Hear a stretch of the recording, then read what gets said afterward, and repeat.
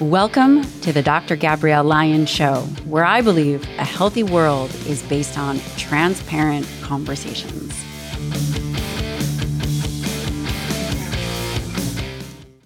In today's episode, I sit down with Dr. Christopher Fry. He's a tenured associate professor in the Department of Athletic Training and Clinical Nutrition at the University of Kentucky. He serves as the associate director of the Center for Muscle Biology, which of course is something we find fascinating. Chris completed a BS in biology at Baylor University, PhD in biomedical sciences at the University of Texas Medical Branch, and a postdoc in muscle physiology at the University of Kentucky. His research is funded by several grants through the NIH, and he has received several awards for his research. He has created a focused research program that bridges targeted mechanistic approaches to clinical translation. What does this mean? This means he seeks to enhance the regenerative and regrowth capacity of skeletal muscle when it is compromised following an acute musculoskeletal injury, with the purpose to support patient recovery. I know that was a mouthful. It's really important to understand that in this episode, we do something very unique. We take bench research, mechanistic and animal model research, and Dr. Chris makes the bridge to human research and then finally to clinical application. Very unusual and very important research. In this episode, we discuss the concept of muscle plasticity and its importance in understanding muscle adaptation and recovery, particularly in the scenarios of muscle wasting or injury. We also discuss what a satellite cell is, why it is so important, and how that impacts both injury and sport performance and hypertrophy. This episode was packed with scientific information, with questions as to where we are in muscle physiology research, what we know, and what are some therapeutic applications of his personal research. This probably was one of my favorite episodes. As always, if you enjoy this podcast, please take a moment to share it with your friends, with your family, with your trainer, with your healthcare provider. This is how we spread the word on muscle-centric medicine. I'm so excited to announce that I am having the first ever Forever Strong Summit on January 13th and 14th for a transformative in-person experience where I will share cutting-edge insights on optimizing health, performance, and longevity, empowering you to unlock your full potential. My friends, I cannot wait to meet you in person. Please don't miss this exclusive opportunity to learn from some of my best friends, renowned experts in the field. Secure your spot at drgabriellelyon.com/foreverstrongsummit. That's drgabriellelyon.com/foreverstrongsummit. See you there. Thank you to Element for sponsoring this episode of the show. You know, when I talk about Element, I talk a lot about muscle health, hydration from a headache standpoint, energy. The other thing about Element that I use it in a clutch situation, which is just about every week, is when I have to go talk to people, or should I say, get to talk to people. Do not be one of those people that get up on stage and your mouth is so dry that it's almost painful to listen to. Or if you are going to a party, lots of holiday parties, and your lips are smacking together, do yourself a favor, pre-game with Element. It has 1,000 milligrams of sodium, 200 milligrams of potassium, 60 milligrams of magnesium. It will help you stay hydrated, sound great, train hard, and just be overall well hydrated. I love Element. I know you will too. Head on over to lmnt.com/Dr. Lion. That's drinklmnt.com/Dr. Lion. You will love it. You'll get a 8 single serving packet free with any element order. Thank you to Paleo Valley for providing us with one of our absolute family favorites. That is their beef sticks, their turkey sticks. This product is absolutely, hands down, incredible. If you want protein on the go, then Paleo Valley has your array of meat sticks. Yes, you heard me right. Why do I love them? Number one, they taste phenomenal. They have this fermentation process that they do to these beef sticks. So their texture and their flavor, it's just different. These beef sticks are 100% grass-fed, grass-finished. They are beef sourced from small domestic farms. Again, they taste amazing. My listeners get 15% off. Got to be happy about that. These products have omega-3 fatty acids, vitamins and minerals, bioavailable protein, just incredible. And they are our go-to. You can get yours. Head on over to paleovalley.com/Dr. Lion. That's paleovalley.com/Dr. Lion, or use the code Dr. Lion for 15% off. Dr. Chris Fry, welcome to the Dr. Gabrielle Lyon Show. I am thrilled to have you on. Just before we started recording, we were mentioning the list of the who's who in the muscle protein synthesis world. And you, and not just the muscle protein synthesis world, but the muscle world, you are certainly on that list. I am ecstatic and excited to talk to you about your research. Tell us a little bit about your current lab. Oh, fantastic. Thank you for the opportunity to be on the show today, Dr. Lyon. It's a pleasure to meet you. Been a big fan of the show for a long time. So I'm currently an associate professor at the University of Kentucky. I help direct our Center for Muscle Biology. We have a very interdisciplinary group of researchers that have an interest in all things muscle, be it cardiac or skeletal. Right now, my lab employs a variety of research trainees and scientists spanning from undergraduate level to PhD seeking students, postdoctoral fellows, as well as research level faculty, those who have completed advanced training such as a postdoc fellowship, looking to really kind of make that next step to their career. And as you said, we have an interest in all things muscle. So we've got a variety of projects looking at how we can adapt our muscles in instances where we're challenged in terms of weakness or atrophy. That's our primary interest. Which is incredibly relevant to an aging population, and also a population that has medical issues related to skeletal muscle. So I'm sure that we will go into detail there. But before we do, I always like to understand a little bit about the researcher. Why, Dr. Fry, why skeletal muscle? I'll try and keep it relatively brief. I always enjoyed exercise and athletics growing up. When I was an undergraduate, I had friends in various kinesiology or exercise science graduate programs, and I really fell in love with a lot of the molecular biology courses I was taking at the time. And some of my graduate student colleagues kind of advised me to look at programs where I could, bridge those two passions, where I could study on a molecular basis how muscle adapts. And that's what led me down to the University of Texas Medical Branch at Galveston, reaching out to some of the investigators there who study a lot of protein metabolism in response to nutrition and exercise. And I thought that was the coolest thing ever, studying patients, taking muscle biopsies, understanding how we build muscle, on a day-to-day basis.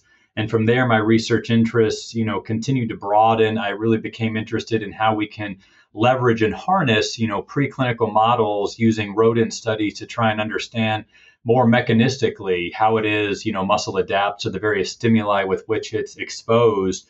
And that's kind of dovetailed into our, current research paradigm where we try and bridge sort of very like targeted mechanistic trials, but then not losing sight of the patients we work with. Our goal is to identify therapies to enhance their physical function. And so that's the principle that kind of guides our research program.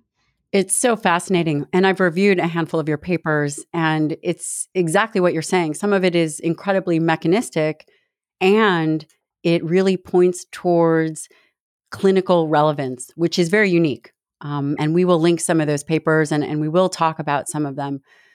Regards to what we believe as truth. So, science, muscle physiology, muscle mechanics, etc., health is an ever evolving field. And I often wonder the things that we agree upon, the working hypotheses that we agree upon when it comes to muscle plasticity Mm. versus are there things that we disagree upon?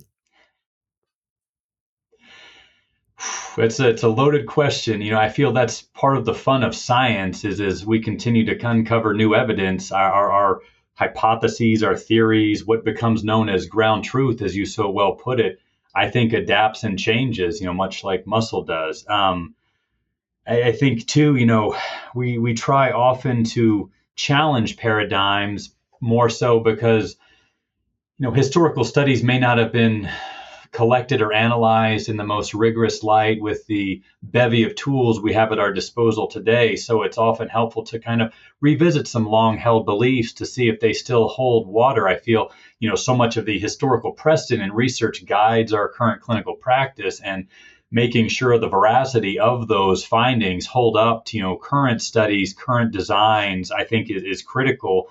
Not just, a revisit for revisit's sake, but always trying to keep in mind that these are guidelines we're giving, patients or advice to try and maintain function, vitality throughout the lifespan. So I think it's incredibly important to kind of come back to some of those ideas that we have held as truth. I know that was a major part of some of the work I was involved with, several years ago, where we were looking at how muscle stem cells themselves help kind of govern this intrinsic plasticity you speak about in muscle. I feel that's one of the things that keeps me coming back to the tissue. It adapts so robustly when you expose it to stimuli. You begin lifting weights, muscle can hypertrophy. You're faced with casting or bed rest, muscle atrophies. And so understanding the cues that kind of govern that adaptability are critical to devising more efficacious therapies. And, part of what we sought to do in those prior studies was to determine the necessity of activating your local muscle stem cells to kind of support what we would call hypertrophic remodeling, the building of muscle, how critical those cells are in governing those processes. Yeah, that is very eloquently put. And I'd love for you to explain to the listener the concept of muscle plasticity and the importance of understanding muscle adaptations, recovery. I understand this is a very loaded question within the scenarios of muscle wasting or injury. And I think even potentially before you do that, maybe explain to us what a satellite cell is, what a muscle stem cell is, because I have actually, frankly, questions of my own. And one question is, are we born with the amount of satellite cells that we are destined to have? Is there a transcription limitation from, you've done research on this PAX, this regulation of PAX. So I would love to hear your perspective. Definitely. Happy to share and discuss. I guess I tend to, and I believe, you're the same from listening to prior podcasts, this concept of plasticity refers to how adaptable muscle is. It responds very well, upon the initiation of physical activity or exercise. However, if we're faced with an illness or periods of disuse, we're just as likely to exhibit kind of those negative consequences within muscle, whereby we're weak, we're losing muscle mass. These are kind of the hallmark consequences we seek to avoid. And how muscle responds to those stimuli is of critical importance so that we can try and mitigate those periods of weakness or atrophy. And so a lot of our prior work has focused on what I kind of broadly term muscle stem cells. There are probably a variety of stem cells or cell types that could fit under that umbrella. I use it most, commonly to refer to what is termed a satellite cell that you described before. satellite cell was discovered some 60 odd years ago based on its anatomic location. If you think of a muscle fiber as sort of a polygon shape, these cells were found to reside on the periphery in sort of a satellite position. This, kind of led to its name, and even, 6 decades ago was hypothesized that those cells served as a critical source to support muscle regeneration following damage. And, we've continued to, support those initial observations from scientists so many years ago. But satellite cells are the intrinsic stem cell within muscle. If you sustain an acute injury, the recovery process, that regeneration process, is entirely dependent on satellite cells. They undergo a very well described activation, they increase in number dramatically, and they can directly fuse with damaged fibers to kind of repair that process. It's been most satellite cell activity has been best defined in context of damage associated recovery, but I feel many of those principles can be applied to how we interpret adaptation to exercise, especially in the early periods of exercise progression. You can sustain, a little bit of micro tears, micro damage to those muscles as they're exposed to, something wholly new. We often perceive that as delayed onset muscle soreness or these kinds of feelings of aches and pains after a particularly heavy or new day in the gym. And satellite cells can therefore play a very similar role to kind of facilitate the remodeling, the kind of recovery of those muscle fibers we damaged the day prior. The purpose being is we can build back the fibers better. The body is better able to kind of face that same challenge again. It meets it being a little bit more robust to protect against subsequent injury from that particular stimulus. Your And point, oh, I'm please, sorry, please, go ahead. no. I'm curious, are we born with a certain amount of satellite cells that some individuals are born with more, some individuals are born with less? And would that make an individual born with more capable of recovery, regeneration, perhaps sport performance, protection against illness? An excellent question. The assessment of our satellite cell density is often based on direct tissue sampling, i.e., a muscle biopsy. So it is a fairly invasive procedure. And so, for that reason, there are rather limited assessments, at least, from a pediatric or early adulthood standpoint, just, the challenges faced with working with younger adults or children. It's tough to know the exact amount of heterogeneity that exists within our population as far as stem cell abundance, satellite cell abundance. But, we are, born with a number of satellite cells. And again, that's one of the challenges of working with a relatively long-lived organism like humans, that we're limited at times to kind of sequential cross-sectional studies to look at how abundance shifts across the lifespan. So in rarer instances are we able to track the same person across their lifespan, but we can glean information by studying subsets of individuals, ranging in age from early 20s through their late 80s.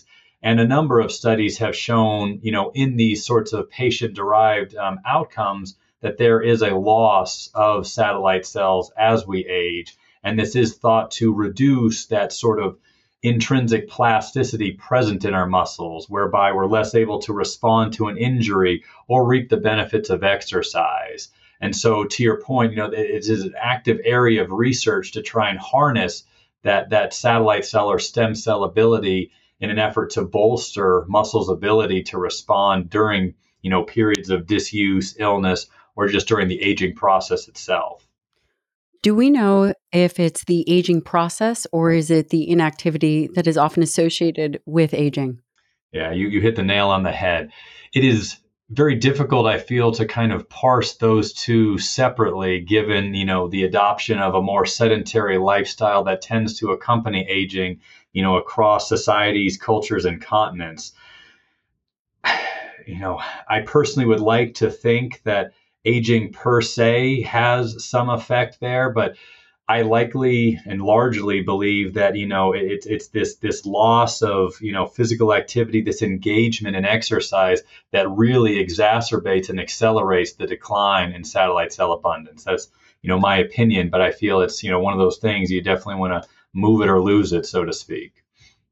And in terms of nutrition for satellite cells, do we know there's a very clear indication of macronutrients that would feed skeletal muscle. We know that they have an amino acid trigger.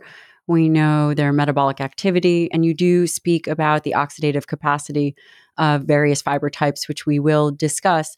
Satellite cells seem incredibly unique to skeletal muscle.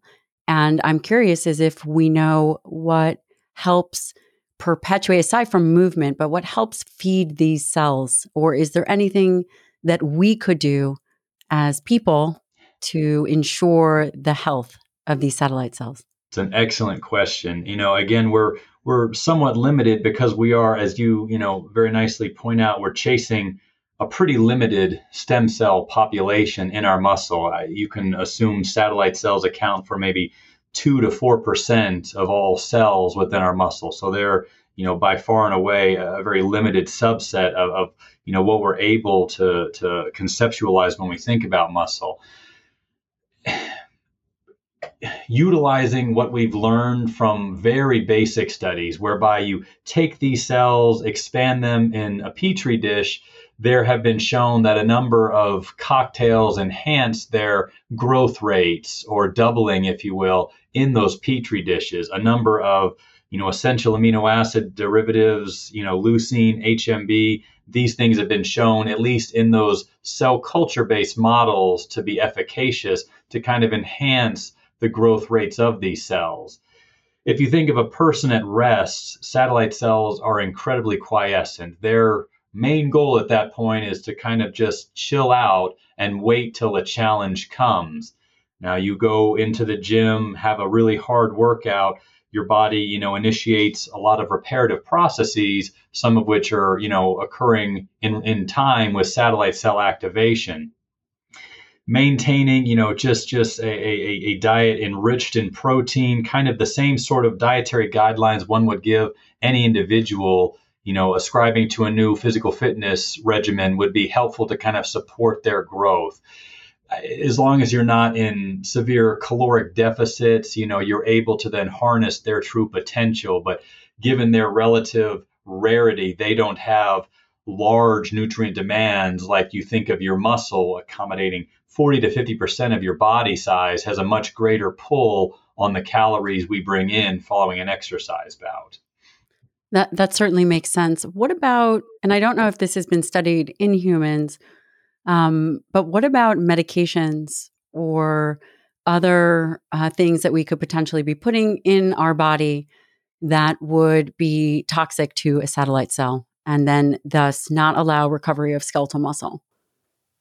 It's a good question. I'm definitely not a medical provider, so I, try and make sure I'm not doling out advice that's outside of my scope, so to speak. But especially as we look towards like trying to enhance adaptation with aging, as we get older, there just tend to be more medications that we are on, and so it is difficult to parse out how individual medications might influence the activity of satellite cells.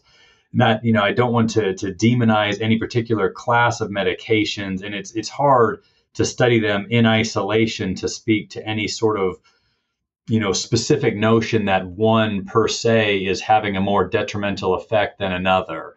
It's yeah. Apologies to be a little It's bit more challenging. vague. No, no, no. It's challenging.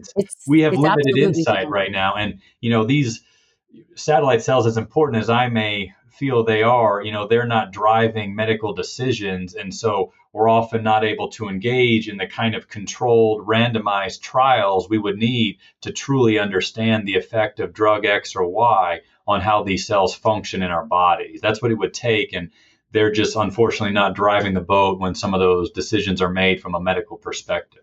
Not yet, anyway. Not yet. Hey, Not yet, my friend. But we're changing that because more and more individuals are recognizing that the survivability of an individual is largely dependent on their skeletal muscle, regardless of the insult, regardless of the disease process.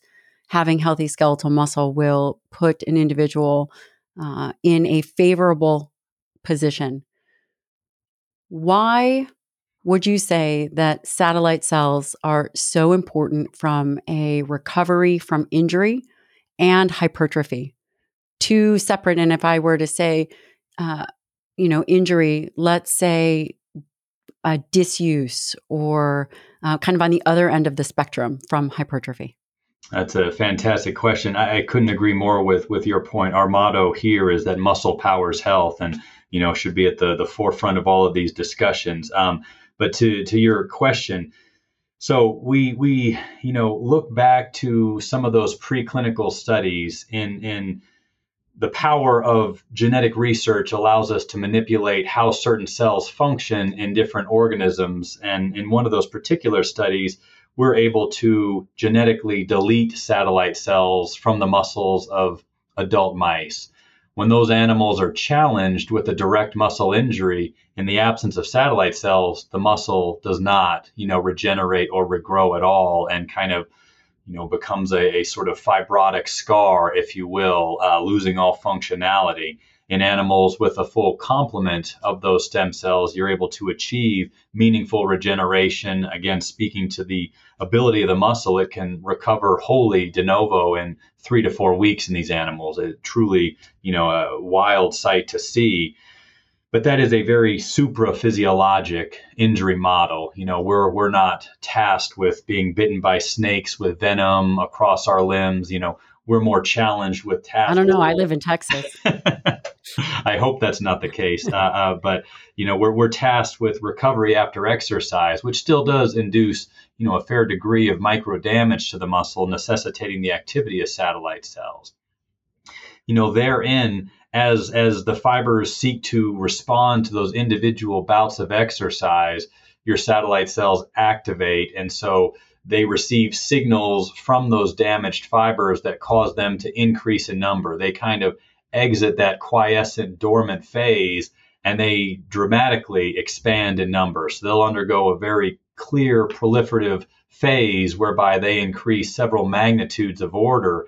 And then some of those cells further undergo a process termed differentiation, whereby they kind of commit to a muscle fiber lineage, and they can either fuse with damaged fibers to sort of repair those micro tears, if you will, or if the damage is severe enough, individual satellite cells can link up, fuse together to form completely new or de novo muscle fibers if the damage is severe enough to warrant that sort of reparative process.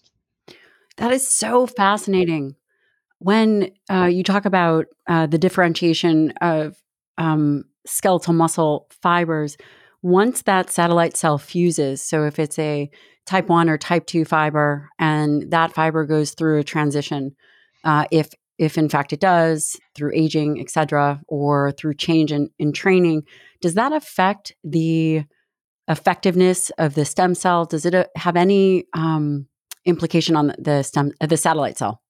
It's a fantastic question. We're very much just beginning to sort of parse out any fiber type specificity that may underlie satellite cell activity patterns. Again, looking sort of in a very cross-sectional manner across participant biopsies, we see that there tend to be more satellite cells associated with your slower, more oxidative type 1 fibers than those sort of powerful, fast twitch type 2 fibers.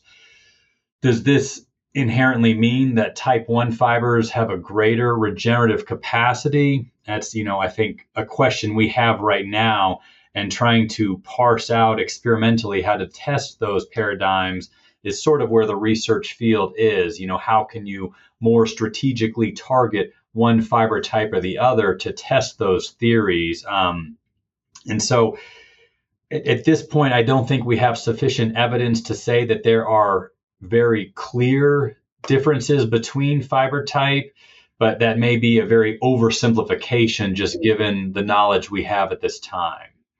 And it seems somewhat counterintuitive. One would think that the type 2 fibers that are undergoing power or hypertrophy would be um, shown to have more damage over time, right, from the goal of the training, that they would have more satellite cells. So it just makes me think, do they have other ways of regenerating?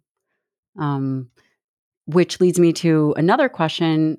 Do we know what would potentially augment the effectiveness of a satellite cell post training? For example, if an individual were to do some type of aerobic or endurance exercise, and we know that this has now stimulated these satellite cells have fused, they're become very active, and they're doing what satellite cells do.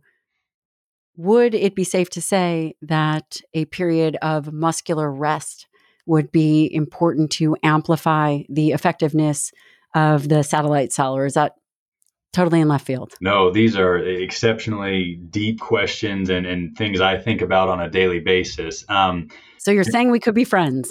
I think so. I think so. It's one of these interesting concepts. I think for a younger adult, it is very difficult to overtrain. We have a very robust system to accommodate the sort of demands exercise exerts on the body. As we age, some of those processes may not be as robust as they were.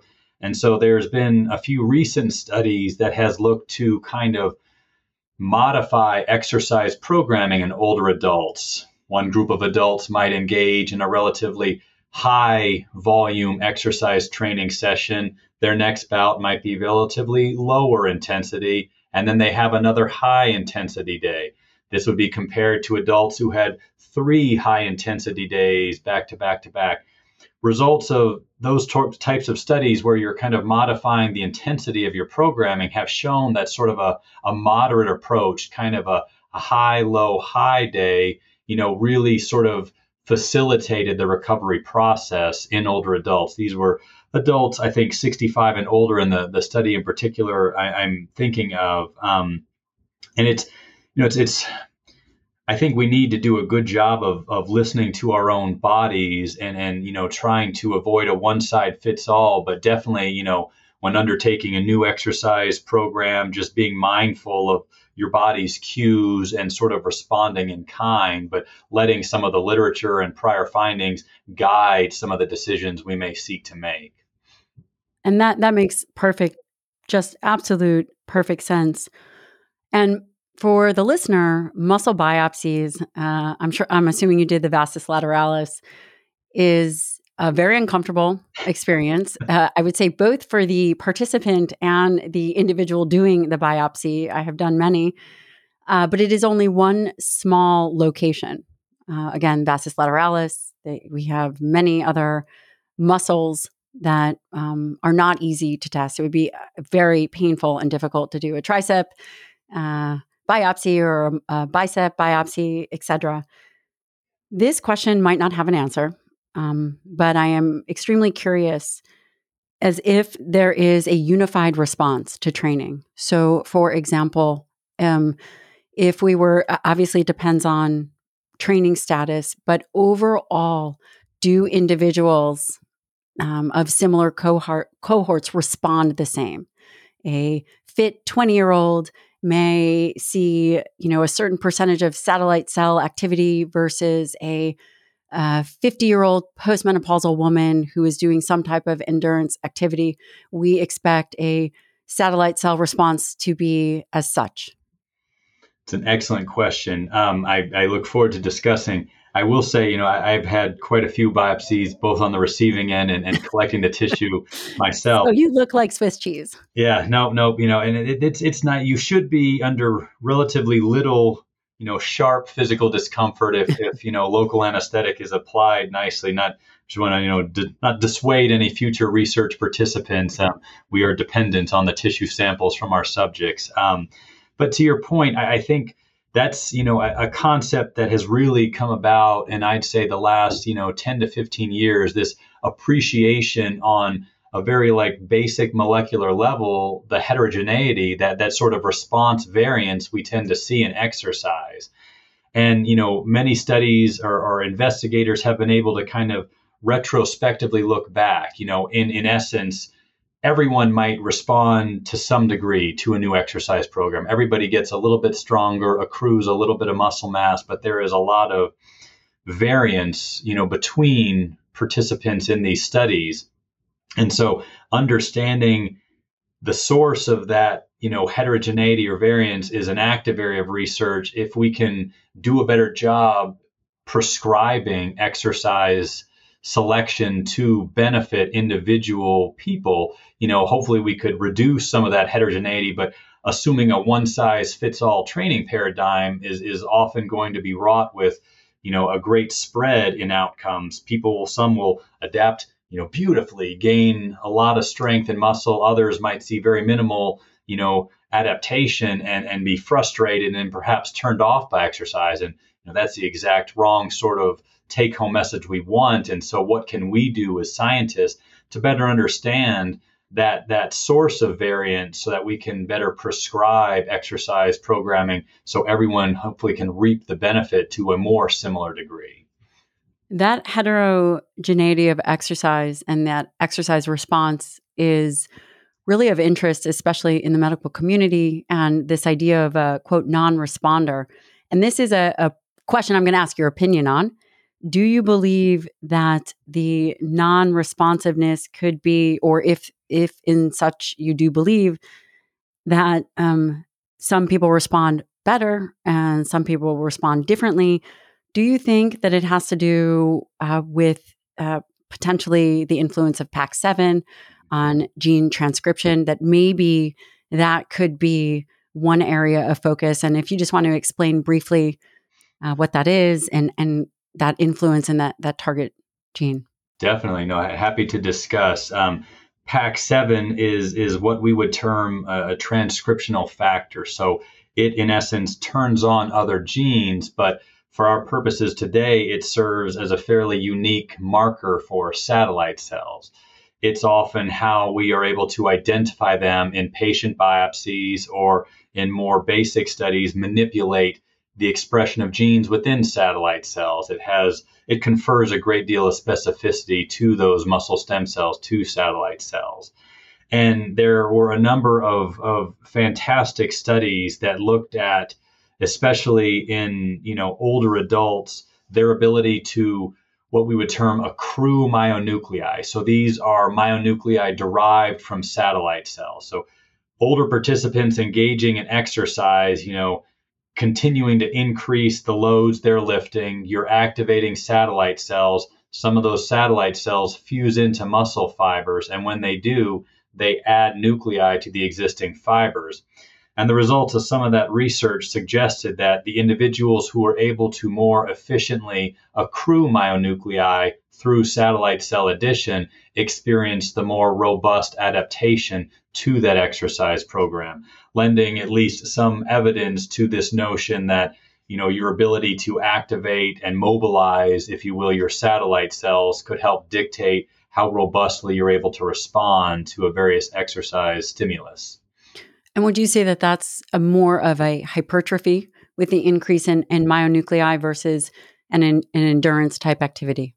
That's exactly. I agree completely with that. At least in my realm, and I feel with most others, when you're looking to engage in resistance training, you're hopefully seeking to build muscle or hypertrophy the fibers you have. And so that growth of fibers is often accompanied by the sequential addition of myonuclei. Muscle is a unique cell type. You can see in the images behind me, there are a number of nuclei along the length of an individual cell or fiber. And I often think of them as different, governing ordinances along the length of the fiber. You drive so far in the state of Texas, you come to another city, and then a city after that, or a town after that. And as the fiber increases, if a state were to increase, you would increase the number of local governments to kind of oversee the running of that cell or that state. And so that's kind of the analogy here, is that as our fibers grow, we're seeking to add nuclei via satellite cell fusion to kind of maintain the regulation of that muscle fiber, if you will. And so, it's more so a goal of what we tend to see with resistance training or more hypertrophic stimuli versus endurance related activities. But there are a number of studies that have shown in sort of exercise naive participants, upon beginning to engage in more aerobic training, still do undergo some degree of satellite cell activation and fusion to kind of facilitate that early exercise adaptation, even when it's of a more aerobic type. Hmm. That's really important to point out because, again, this is science being translated to action for the everyday. Is it safe to draw the conclusion that the more healthy satellite cells you have, the more capacity, of course, with the appropriate stimulus, the more hypertrophy one would be able to maintain? I do think there are a number of results from studies to kind of support that notion.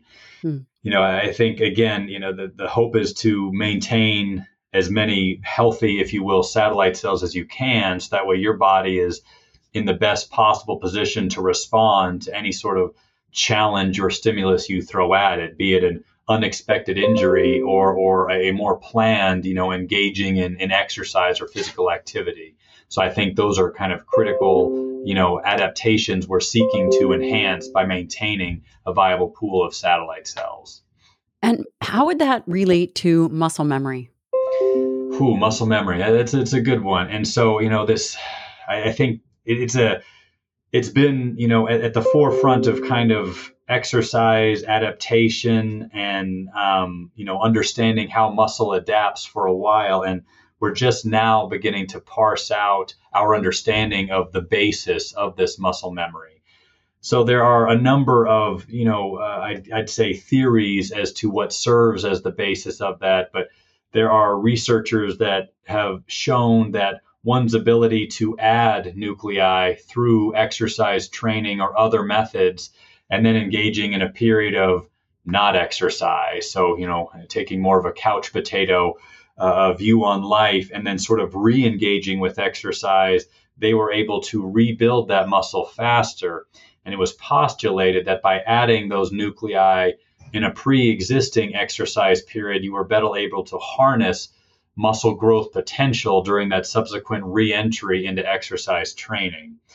There are other groups too that feel there is an epigenetic memory, if you will, of exercise. And epigenetics, without diving too much into it, is how we're able to access various genes within our DNA, how accessible the expression of various genes can be, and how exercise might permanently open up the expression of certain genes. And that becomes sort of a means by which to continue to support that muscle fiber, even when exercise stops and then is restarted. Hopefully, then you're better able to increase back again the expression of those genes by having that sort of imprinting, if you will, within the DNA of our muscle fibers.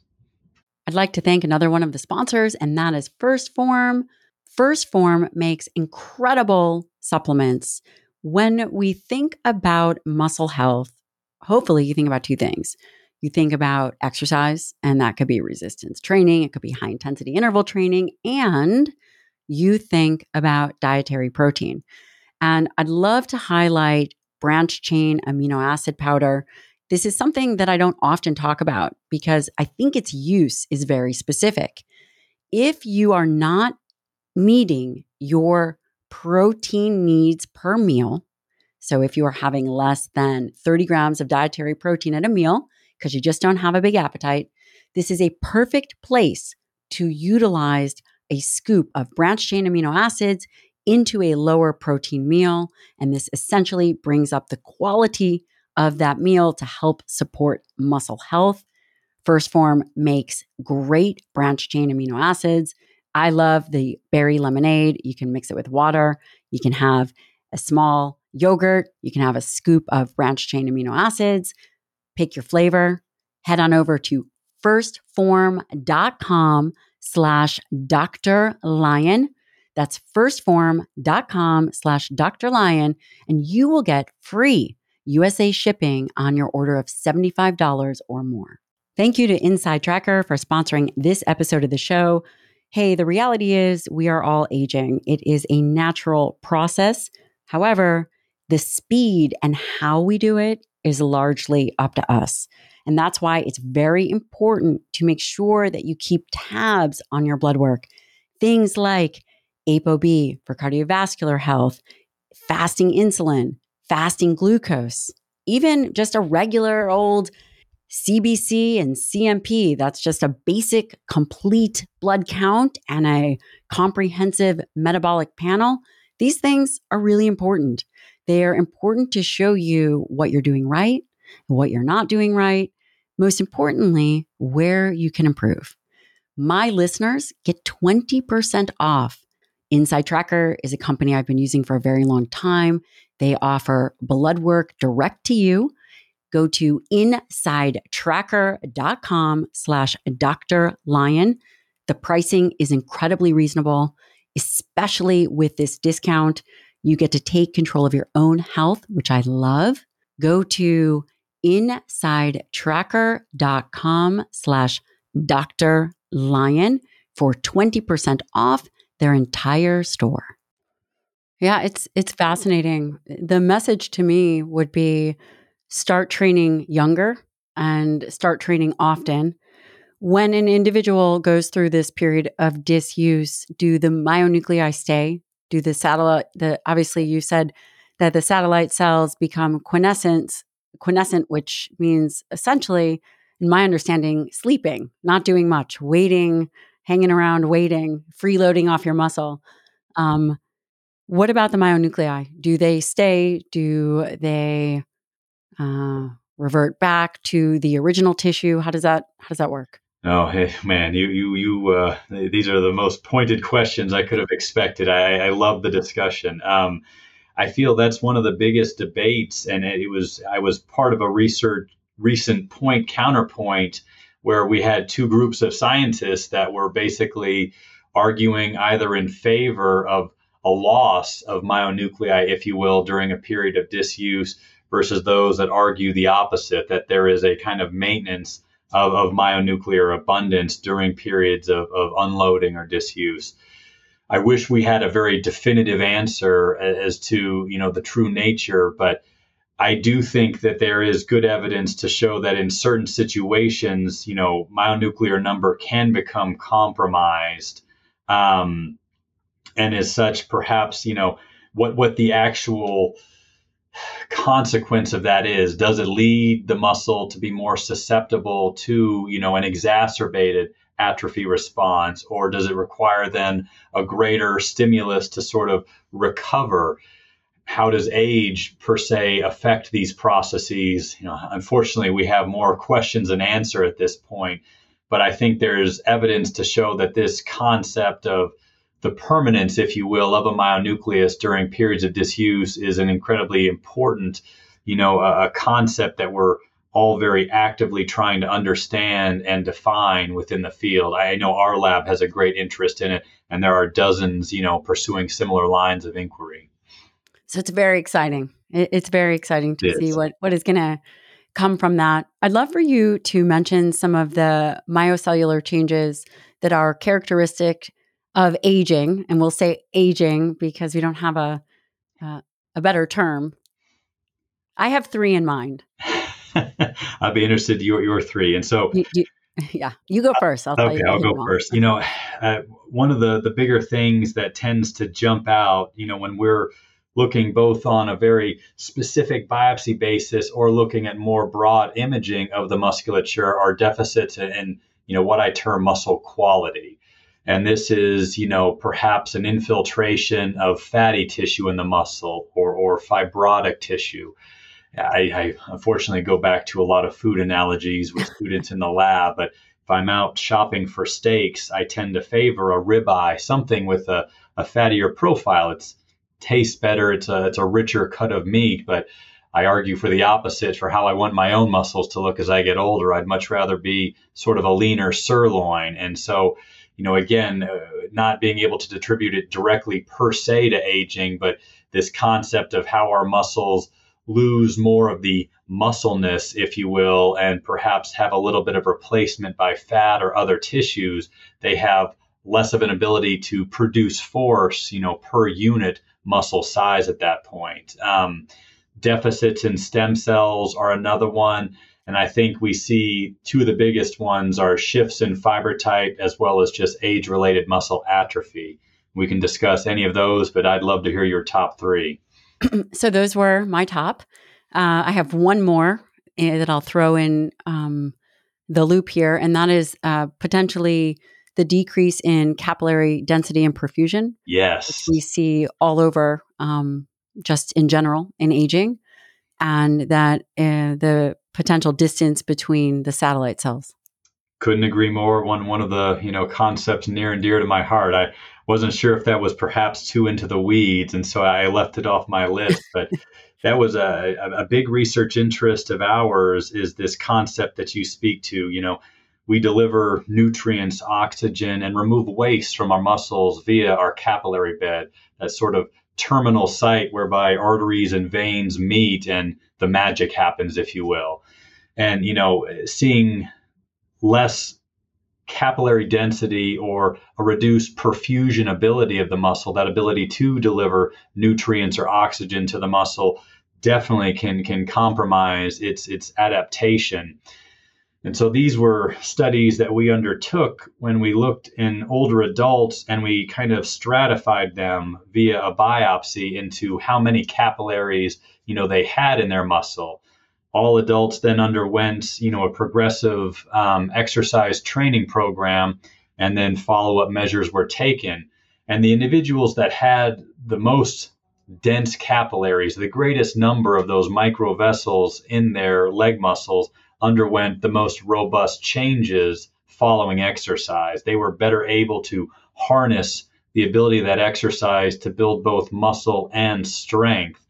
And we argued, at least, that it was the ability to kind of deliver muscle, deliver nutrients, remove waste from that exercising muscle that kind of gave them a leg up, if you will. Whereas individuals with fewer capillaries were at a relative disadvantage. They had to kind of reestablish that functional capillary bed to then begin, the more positive adaptation to exercise. So I definitely agree with you wholeheartedly that maintaining adequate, perfusion of our muscle as we age is a critical factor that could determine how well we respond to exercise. And are there strategies to increase capillary density? Would that be something equivalent to blood flow restriction, or what are strategies that potentially we could begin to think about incorporating? It's a fantastic question. I feel there are a number of approaches you could take.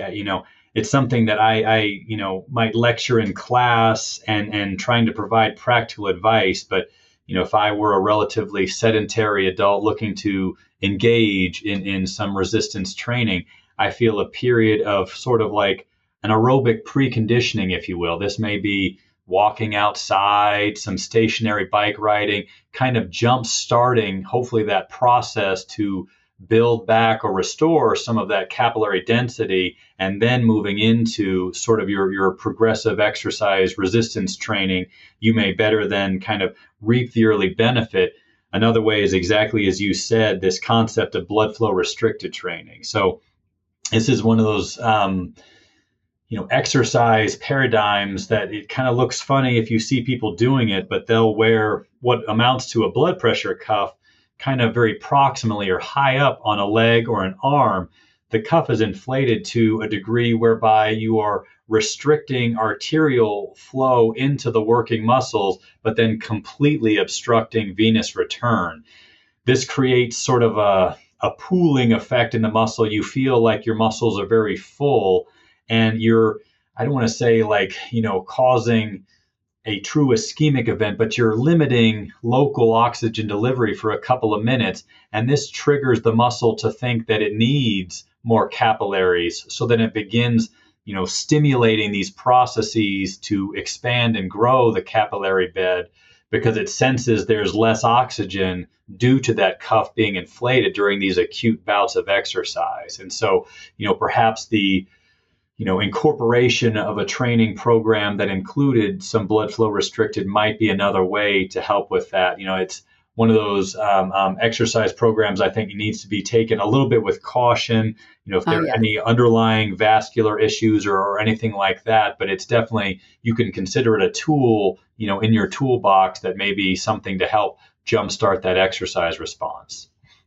And that's really, really good advice. For the listener out there, blood flow restriction is incredibly uncomfortable.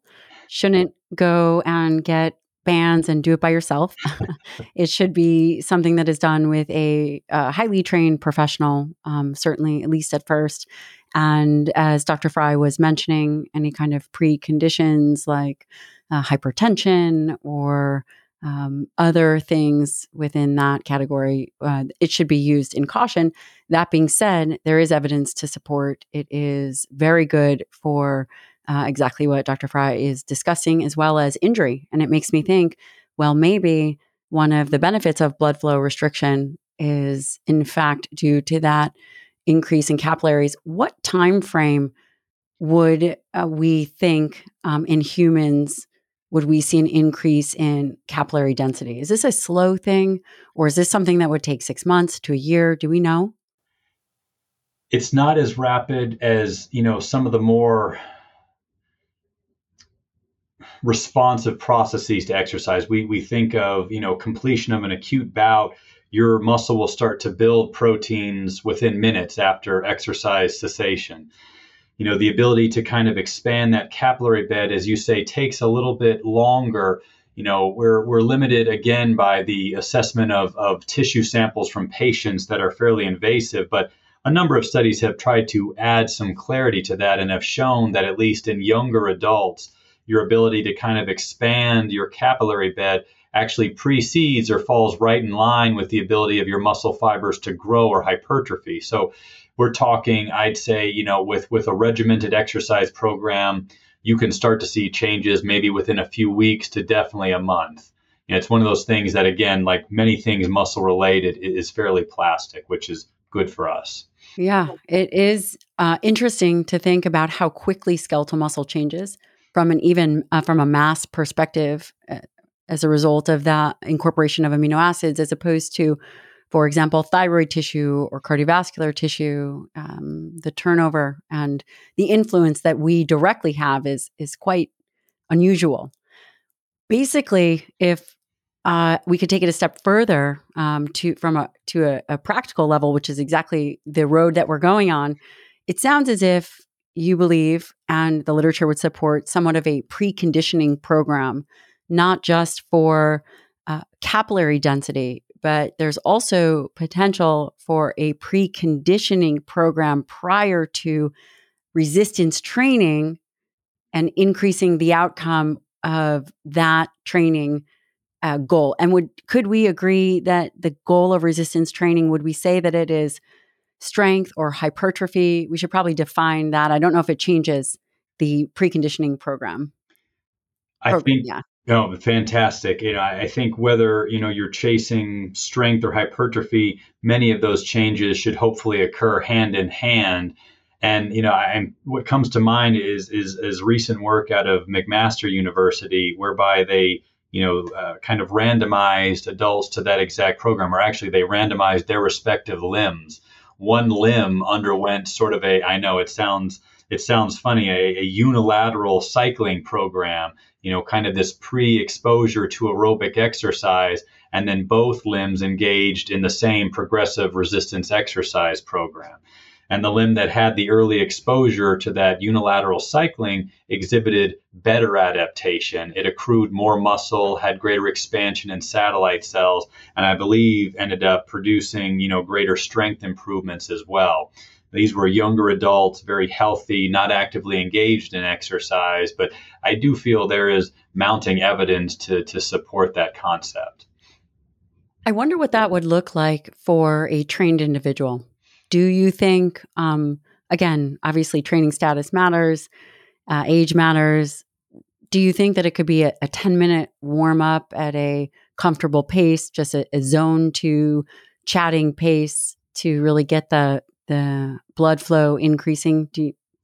I Thoughts on that? definitely agree. I think something, very accessible, makes a lot of sense and would be much more easy to engage with. It can be very daunting to begin exercising, and I think something of that nature is a nice introduction. It's fun. You could be still conversing with friends that you're engaging in this new exercise program with. So I think that's very applicable, but then would hopefully reap benefit too as you move into more, resistance type exercise modality. Per your point, as someone who's actively engaged in exercise, I guess I'd want to consider what their goal is. If they are actively exercising, I assume they have sport or performance related goals. Are they training for particular types of competitions? Maybe they're chasing a 5K PR or a marathon, or engaged in the local CrossFit community, and so trying to understand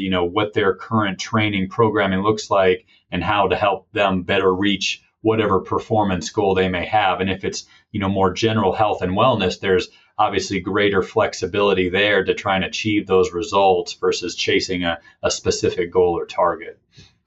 Yeah, that's a really good point. Do we have a time frame where there could potentially be diminishing returns? For example, if someone is doing 30 minutes of cardiovascular activity in this goal of preconditioning prior to a resistance training program, that may be a little bit too much versus stopping at a 15-minute mark. 50% of that would be ideal. Do you have any sense of time frames? It's I see this concept of concurrent training, whereby you're seeking to harness both aerobic and resistance components to hopefully reap maximal benefit is obviously ideal. We all want to, have the cardiovascular benefits of aerobic training, but hopefully build muscle and strength through resistive training as well. It's difficult. I guess at the end of the day, we all have to choose a path.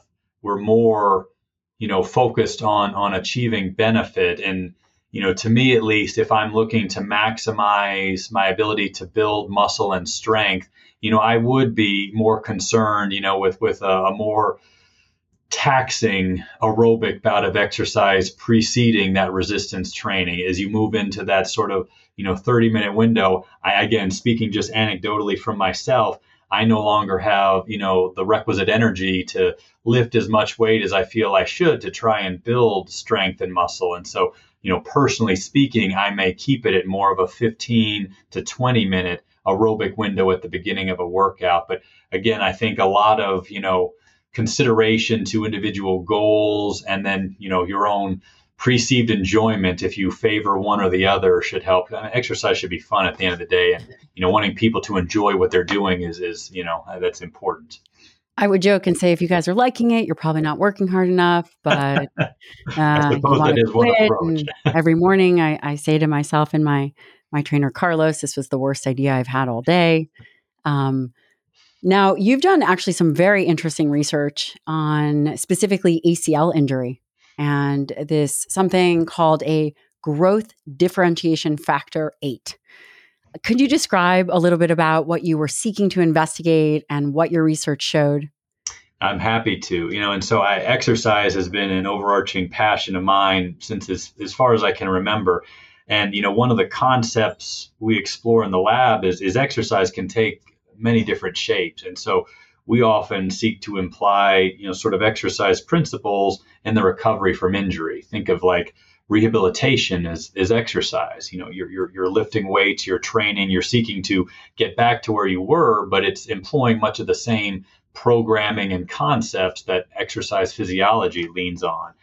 And so much of our lab's, research portfolio seeks to enhance recovery after a pretty common knee injury or an ACL tear, as you say, Dr. Line. And so it's sustained at a relatively high rate in a lot of sports-specific activities, and the recovery process can be daunting. It's often a lot of younger athletes who really want to get back to their prior level of activity, re-engaging with the sport that they were participating in. And so our lab is very interested in identifying techniques and treatments to kind of facilitate that trajectory. Can we accelerate that recovery process? And so work that started in the lab a few years ago, we did some screening of patient samples, and we observed that this growth differentiation factor 8, GDF8 or myostatin, was an early factor upregulated in the limb, in the muscle of the ACL afflicted knee, the knee that sustained the injury. And so further work from us, continued to follow patients across time and show that those individuals that had the most robust elevation in that growth factor had, relatively worse outcomes longer term. They showed greatest atrophy, the greatest weakness, and it extended beyond muscle. They had greater decrements in bone loss surrounding that injured knee. And so we thought that this may represent something modifiable, something we could target in an effort to enhance recovery. So that's where my lab kind of takes this concept, what we like to think of reverse translation. We take observations gleaned from patients, from research participants, and then we seek to move back to the bench, if you will. We develop models where we can test out therapies in preclinical studies, try to find out what works in the hope to then translate back out to the bedside to enhance patients. And so we developed a model of ACL injury in little furry subjects, and then we gave some of them different drugs, and some of those drugs were meant to completely inhibit that growth differentiation factor 8. And the animal was lucky enough to be randomized to those drugs. They showed a much stronger recovery rate, almost a complete restoration of muscle size and strength. But more importantly, looking at the overall concept of musculoskeletal health, they saw far greater preservation of the bone surrounding their knee, and then better integrity of the cartilage in between, the joint space there, that sort of soft tissue that helps bolster the impact of your limb when you run, when you participate in sports. And so looking ahead, it helped both accelerate recovery, but then hopefully also better protect the long-term health of that joint to enable activity, sport participation throughout the lifespan. That's so interesting. Why do you think that the body, typically when the body has a response to an injury, it is trying to protect itself. It Correct. is trying to do something to facilitate regeneration. Why would the body release growth differentiation factor 8? Oh, and this is a bit of, my theories, my pet theories, but I like to think, and if I'm imagining, a caveman running from a saber-toothed tiger, they sustain an ACL injury and they're managed to crawl off into a cave. Our body has a great healing ability, and if given enough time, a partial ACL rupture will heal itself, but you need to protect that joint while it's healing. And so my thought is that the joint itself helps promote this GDF8 release to weaken the surrounding muscle in an effort to not tax the joint while it seeks to build back that injured ligament. With the advent of modern reconstructive surgery, these sort of like evolutionary mechanisms no longer serve the purpose they once did and may, as you say, be more of a hindrance in the context of modern medicine. And so what once may have been a key for our body to kind of promote self-healing in today's, attack mode response to recover, it may just kind of serve as a further barrier, limiting that recovery, something that we may be able to knock down effectively to kind of restore and take advantage of modern reconstructive techniques as we have them today.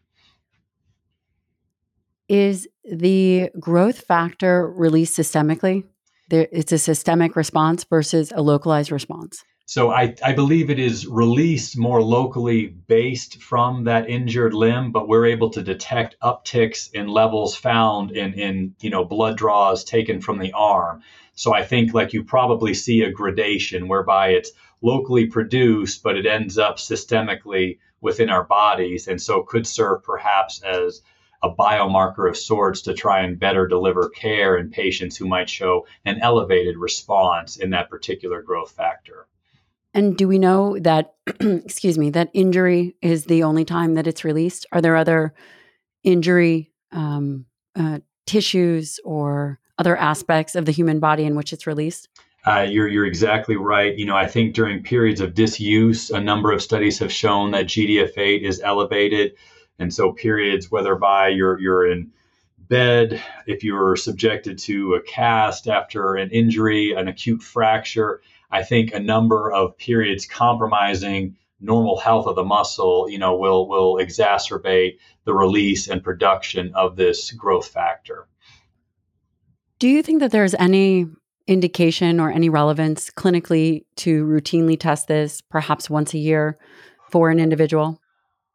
I know that I know that might be outside your comfort zone. I'm just asking for your opinion because it would make sense that if we were to really think about this concept of muscle-centric medicine, that we would begin to look at alternative lab values, other that we just begin to enhance and broaden our perspective.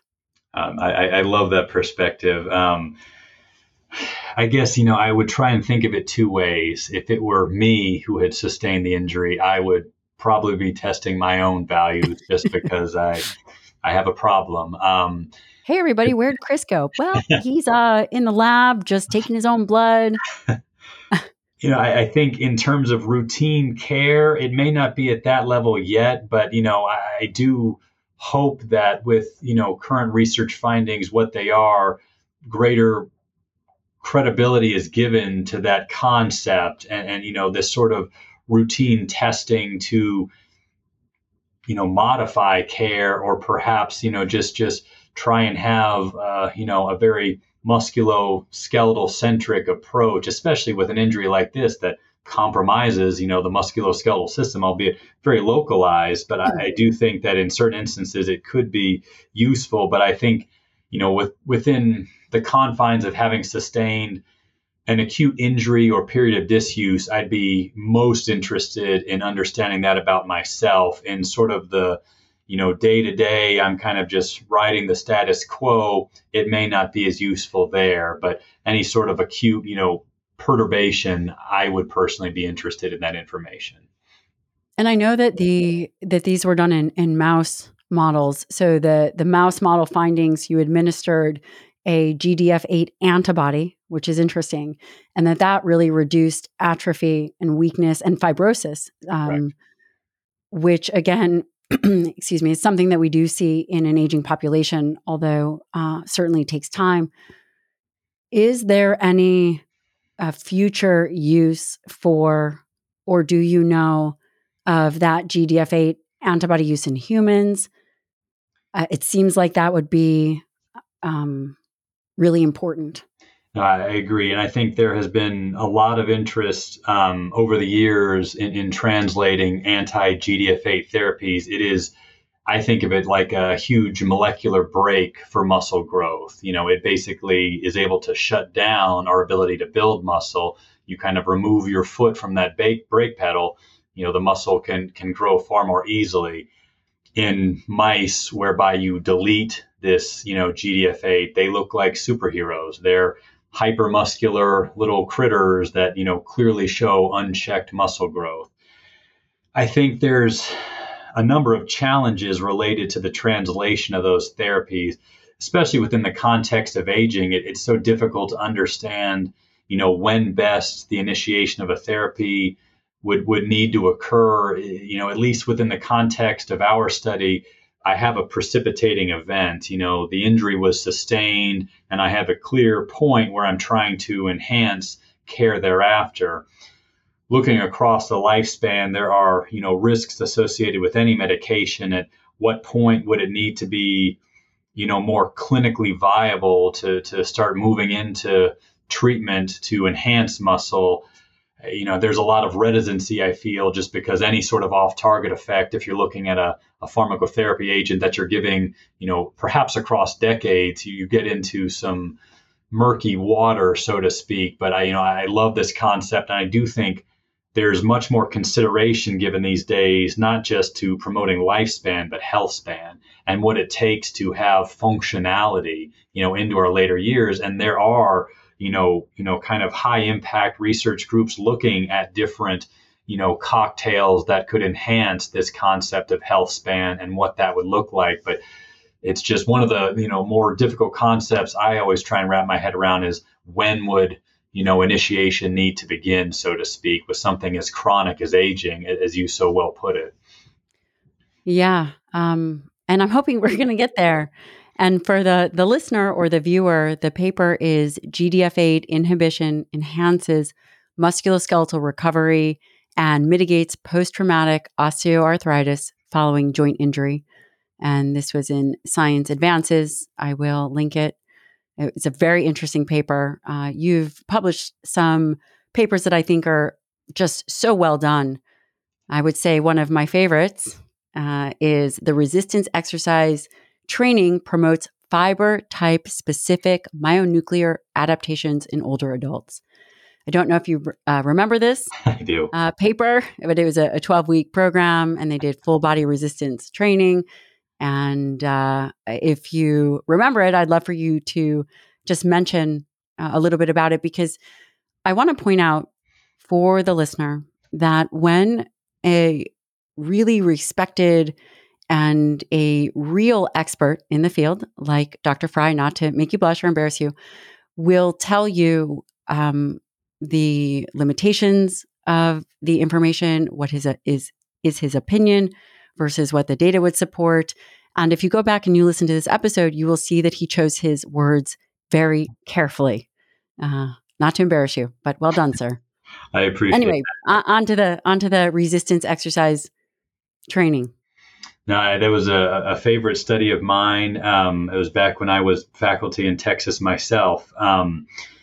We were looking to try and understand, I think, the word you used previously, myocellular adaptations to exercise and what occurred kind of unique to different fiber types during resistance training in older adults. And so this, it did require biopsies from participants who underwent then a 12-week progressive program.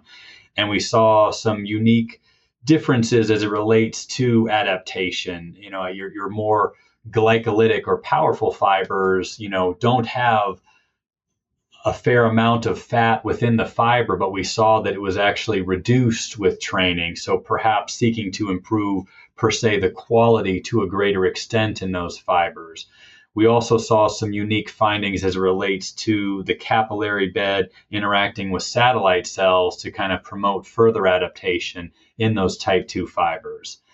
It's tough. One of the things I often try and think about is, how more susceptible were those type 2 fibers to a new stimulus than the type 1 that may see greater just sort of basal activity and walking up and down stairs or to the end of the driveway, that this exercise really represented a more dramatic stimulus to those type 2 fibers that may not have seen as much activation in the preceding years. But it definitely showed that those type 2 fibers, both work from our lab and others, have shown that it's not all doom and gloom, that you maintain a lot of that adaptability as you age. And so just by beginning to, engage in exercise, you're able to sort of rejuvenate some of these pathways and restore a great deal of adaptation and functionality to your muscle. I feel like there's a lot of negativity painted in the adaptation to exercise as we age. But, time and time again, there are a number of studies that show lifelong exercisers show just fantastic looking muscle that's more akin to a person in their 30s when they're in their 70s. And just our own work has shown that, you definitely have the ability to reap benefit if you go out there and participate. I think that's, I guess, the take home I always seek to do is anything is better than nothing. And just getting out and being active is the best advice to give. I think that it does highlight that it is truly never too late. So the average age of the participant was 71. And, we hear a lot of individuals, a lot of women and men in their 40s and 50s saying, well, is it too late for me? Do I have to do hormone replacement? Do I have to do X, Y, and Z? Is this where I'm stuck? And the literature would say that is, quite frankly, not true. I do have a question regarding that infiltration of fat. So there's the athlete's paradox, whereby we see endurance athletes see an increase in triglycerides within skeletal muscle. The flux is quite frequent, so we don't see some of the more negative byproducts build up. But for a more sedentary individual, when we see the increase in intramuscular or intramyocellular fat or lipid droplets, how fast do you think it takes to see turnover or remove them? It's a great question. I think, with regard to the athlete paradox, they're able to mobilize and utilize those droplets as sources of energy because they're chock full of little powerhouses within their muscle fibers, the mitochondria.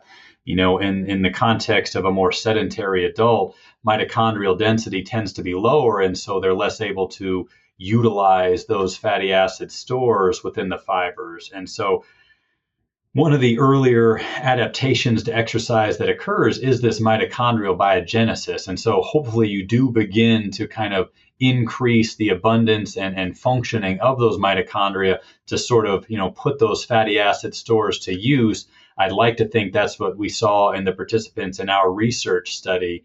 And I do think that is one of the more early, forms of adaptation to exercise that occurs.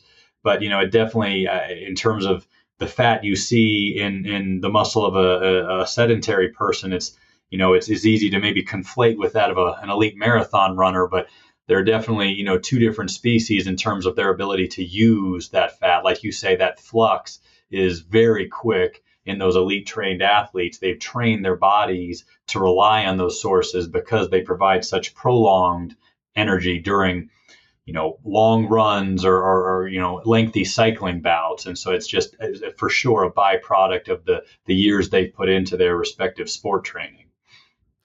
Yeah, and I often get that question. How when I was doing my geriatric fellowship, we would look at sarcopenic patients, and the thought was that yes, they can always get stronger, and yes, there was always improvement. But once the tissue becomes somewhat infiltrated with fat and fibrose, that there was no going back. And I would say it's probably on a continuum, just like the liver and other tissues, that as long as you're not too far gone in one direction, that you probably can begin to deplete some of those intramicellular fat stores and have a positive usage. The length of time, I have no idea. Is it one bout of exercise? Is it 2 weeks? Certainly, we see an influence in insulin sensitivity and glucose utilization quite quickly, but the actual tissue change in utilization, I don't know. I don't know if you have an answer for that. It's a fantastic point of debate. That point taken, though, that yeah, you'll see improvements in glucose disposal, insulin, utilization with a single bout of exercise, and it may not be. We may not have the sensitive tools enough to where we can speak to those changes on an acute bout basis, but I do think within just a few short weeks, you would be able to observe those changes, and they're definitely, I think, visible from more metabolic type parameters like you speak to, looking at that glucose disposal. The muscle will really start serving as a store for that glucose to be uptaken after acute bouts of exercise very quickly, upon initiation of training. And I do think too that I'd be hard pressed. I've seen a lot of human biopsies thus far in my career, and I don't think I've seen one where I'd say that person's too far gone. They're not going to reap any benefit. I think as different all shapes and sizes that our muscles may come and how they're affected, by our life paths, I think every one of them could, definitely experience a significant degree of improvement with exercise. I definitely would caution against anyone thinking that they're past the point of no return. I second that. I think that is so important for the listener to take away. So far we have covered what you do, your current research. We've also talked about this concept of muscle plasticity, which is so important in the adaptation of recovery, muscle wasting and injury, as well as hypertrophy. The critical nature of a satellite cell, which again, I find incredibly fascinating, especially considering it is so important and yet it makes up only 2 to 4% of the cells, which is wild. What else that we spoke about that I absolutely love is this idea of preconditioning for the goal of increasing capillary density and just overall performance and adaptation to exercise. I would love to talk about this, but we're not going to because I'm going to let you get out of here on time. Eventually, I'll have you back for a round two, most certainly. And the point of conversation for that would be really the difference between humans and rodent models, because I think that it's important to highlight, especially, and maybe even if you have a few minutes, especially when it comes to muscle physiology, muscle health, it is different. Um, Agreed. I can take just a short little, Wonderful. I'm approach. just trying to honor your time. I know how busy you No, are changing the world. Um, and it's tough. I feel we occupy a unique niche. We perform clinical research and we perform preclinical research, and there tend to be more scientists on either side that then don't see the respective contributions of their colleagues. If you're, very, very mechanistically oriented, human research might not seem interesting enough for you, and those that are more clinically oriented think, maybe preclinical models have zero translation.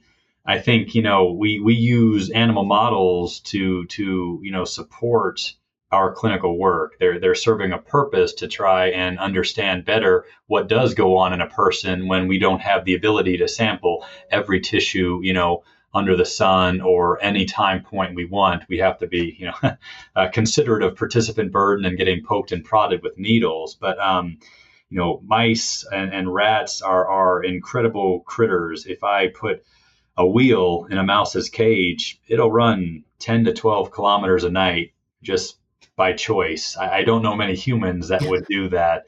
So, their intrinsic drive to just get out and run vastly, supersedes most people. And they are very active creatures by nature. And so something like that is, I always task our lab with thinking that we put an animal in a small box, we're likely forcing it to be more inactive than it would by nature. And so how does that, change or not your interpretation? But, I do feel that, adaptation to exercise, there are a number of conserved pathways that span, mouse to human. And so we can understand a fair deal about how we do, recover from exercise from using rodent models. Our lab, employs that to a great degree. And there's just, frankly, a lot of information that can be gained through, the power of genetic studies to understand what then specific genes or gene programs might do to govern that exercise response. Having an appreciation for species differences is key, but then understanding the power that the data could provide to help better prescribe exercise or understanding how to improve muscle health across the lifespan. I think there's lots to be learned, from employing preclinical models. yeah, I absolutely agree with you. Do you think that we are going to get to the point where we'll be able to very specifically, based potentially on someone's genes, be able, or various other factors that we determine, that we will be able to say, for your muscle health longevity, here are the things that you should be doing. You should be doing a variable high intensity interval training because your satellite cells are really robust in their recovery and their spacing and their density, versus potentially another individual may be more geared towards some type of endurance. I'm just curious if we're ever going to get to the point where we can really understand a dose response based on various factors, just as we are able to say, you have a blood pressure of 140/90, we're going to trial you on hydrochlorothiazide, or based on your genetic profile, we've done DNA genetic SNPs. We know that this medication for depression is going to work best for you. Do you think we're going to ever get there? I definitely do. And I think you can see the signs right now. I mean, many people have a 23andMe report that speaks to their athlete subtype based on, alpha actinin 3 SNPs, and how predictive that is for performance. We're still, at the cusp, so to speak. But between a genetic screening and understanding certain other biomarkers, I'd like to think within our respective lifespans, we'd be at that point where you could harness the multitude of knowledge about one's own body to then better try and think how to approach sport, exercise, what have you, to reap maximal gains, or just, maybe avoid injury. You could avoid perhaps falling into overtraining pitfalls, or just being more, purposeful in thinking about how we go about physical activity. I'm very hopeful that I'll have that information at my disposal as I continue to get older. Well, I'm calling you for that. I'm definitely calling you for that. As we wrap up this interview, first of all, it's such an honor to have you on. I'm a huge fan of your work. I think that you are really making inroads and doing such important information. It's just such important work and providing clinicians as well as researchers with just valuable information. What is on the horizon for you that you're excited and can share? Thank you first for the opportunity. I've been a big fan of the show for a long time. Like I said, it's a daunting list of speakers you've had in prior sessions. So I was gulping pretty hard, looking forward to today among their ranks. But this has been a fantastic opportunity to chat with you.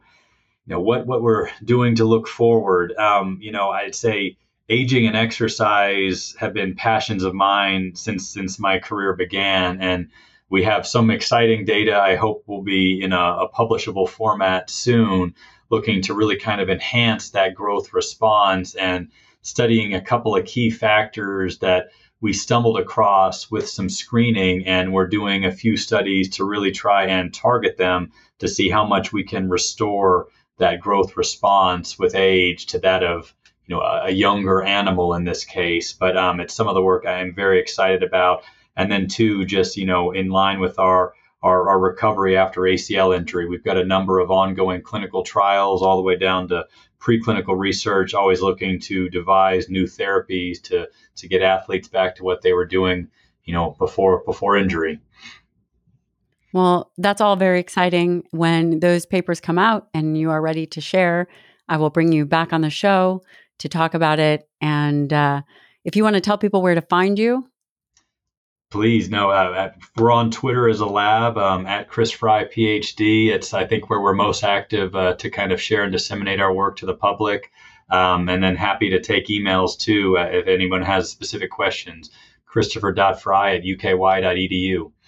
That is very generous of you.